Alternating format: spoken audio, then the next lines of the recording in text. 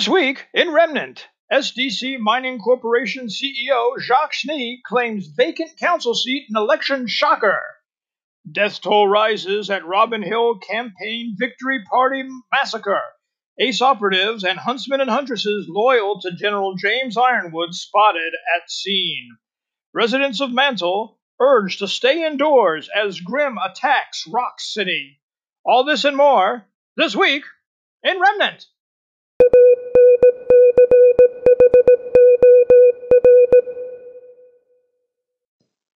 Welcome, everyone, to another episode of This Week in Remnant.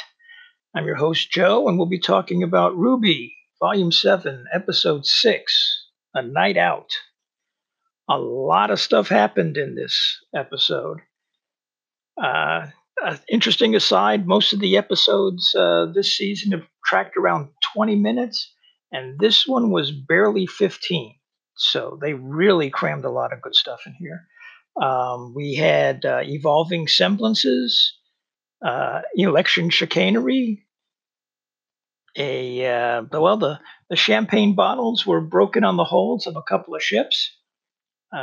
Murder, massacre, and a heartbreaking loss of innocence. So let's get into it. It's election night in Mantle, and the kids are in the danger room. Nora is launching some balls at John, and he's blocking them with his shield, and she keeps sending them back. And then she hits the upgrade on her hammer and electrifies a ball and just launches it at him. He blocks it, drives him back, and it drains his semblance, and he replenishes it almost instantly. To which Oscar, who's acting, I guess, in a Professor X mode, says, you're getting better and faster at replenishing the aura. Ruby zips by in her super speed cone form and is heading towards like a pylon and splits into three and comes back. It's something that they started doing way back when in Volume 4, the character short, when she was fighting Gorilla Grim. And Oscar asks her if she has always been able to do that, and she says she doesn't even think about it. And remember, Harriet said she doesn't think that Ruby has a speed semblance. So there's been some talk that maybe it's some kind of teleportation or a time skip type thing, but perhaps it's more of a dimensional shift, like Nightcrawler from the X-Men, who bamps out through another dimension and comes back.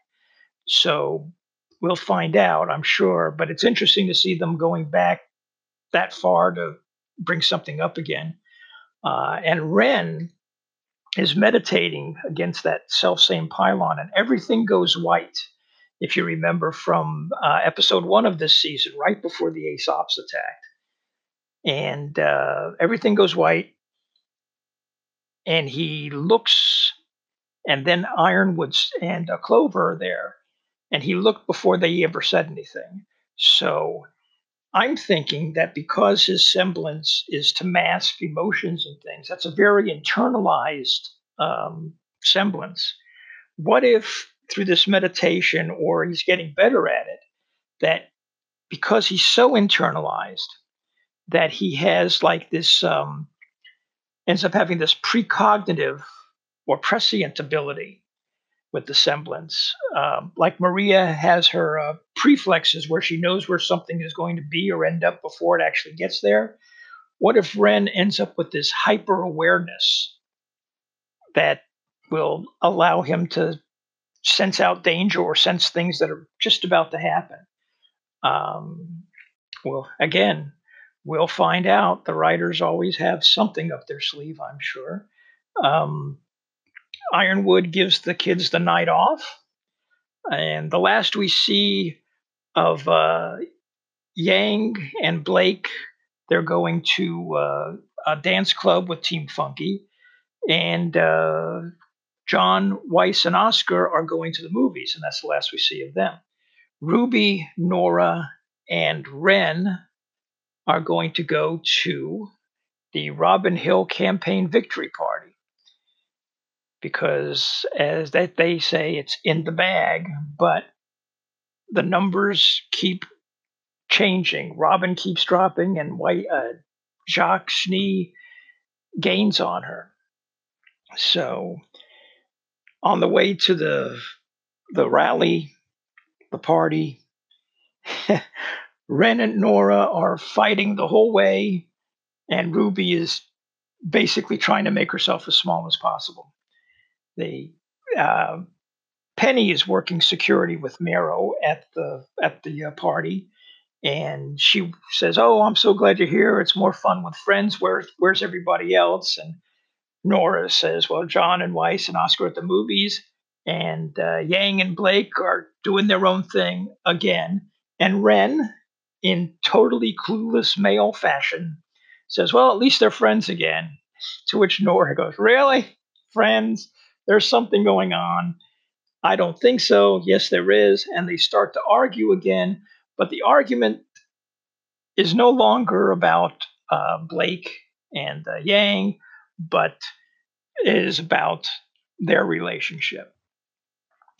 So the evening goes on. Robin gets up to say a few words. She says that as individuals we're strong, but we're stronger together. And that really strikes a chord with Ren. And till finally Nora says, "Why won't you talk to me?" Ren says, "I'm no good at talking." And then the moment 99.9% of people who watch Ruby have been waiting for the last, since volume 1 happens and Ren and Nora kiss.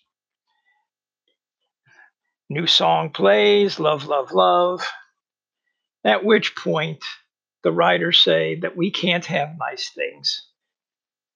And Watts begins his hacking because there's drones flying around the rally. Watts begins hacking. So does Tyrion in another fashion. Wholesale slaughter. He's killing indiscriminately. The place is dark. Penny can see with her infrared green eye thing, and it looks like Watts is doing some kind of motion capture or simulation with Penny and Tyrion. And I believe that he is going to superimpose Penny over Tyrion to make it look like she is the one who has killed all these people. The lights come back out, and Penny is standing there on stage protecting Robin, but with all her blades floating around her. And of course, somebody in the crowd, "Look, it's Ironwood's robot." And as you can imagine, "It wasn't me." They storm the stage. Marrow uses his stay power, which I find is interesting and cool, but terrifying. You know, how many kids? How long can he hold them? Are they aware that they're being held? How far can he take that? They get Penny out the back, and real credit goes to the animation crew because the look on her face is just heartbreaking. She's just can't believe it. She's morose, I guess would be the best way to say it. And Marrow tells her, get back to Atlas. She takes off, and the Grim attack. And even more fun, Jacques Schnee has won the council seat. So that's that's the end of the episode right there. So, like I said, a lot of things happened in this episode. So, but now I'd like to go into possible nonsense and say what I think may happen and what's going on. What I think will happen, what they'll do. As far as Ren and Nora, I would not be surprised if Ren takes the attitude that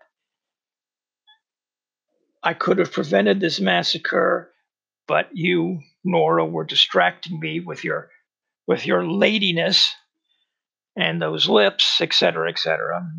And I would think that he's going to be upset that he didn't do it because he's so gung ho with training and that we have to stop Salem. And if I could have been aware, I could have stopped this. And I won't go as far to say that he's going to say it's all your fault, but it's possible it may take that tack. Um, as far as Penny goes, I don't think she went to Atlas. I think she went to see her father, Pietro, because, even though she's probably the most human character in Ruby right now, she's still a robot. And I don't know if her, robot brain can process what's happened to her. So we'll see what happens with there. Uh, Along that same line, do you remember in the song in the intro, Ironwood shoots someone and looks very sad about it? I'm really hoping that he isn't shooting Penny. I don't want him to. I'll be happily wrong about that. But I don't know who he's going to shoot. I just hope it's not our girl. Uh, as far as Jacques Schnee, I wouldn't be surprised if even when he finds out that Ironwood is trying to reestablish communication, that he still stands against it because, Jacques Schnee is a dick. So there's that. But that's about it for this episode. I hope you enjoyed it. Got some other insight that you hadn't thought of. So I will hopefully see you again next time for episode 7, which I believe is called Worst Case Scenario. And I believe that's going to focus probably on Blake and Weiss and hopefully John and Weiss and Oscar, because, they're going to this party or they're going to the movies. They step outside and they'll walk into Grim City. So things are heating up. You know how they do it. After episode 6, everything usually goes to hell in a handbasket. So, all right. I will see you next time. Thanks for listening. Adios.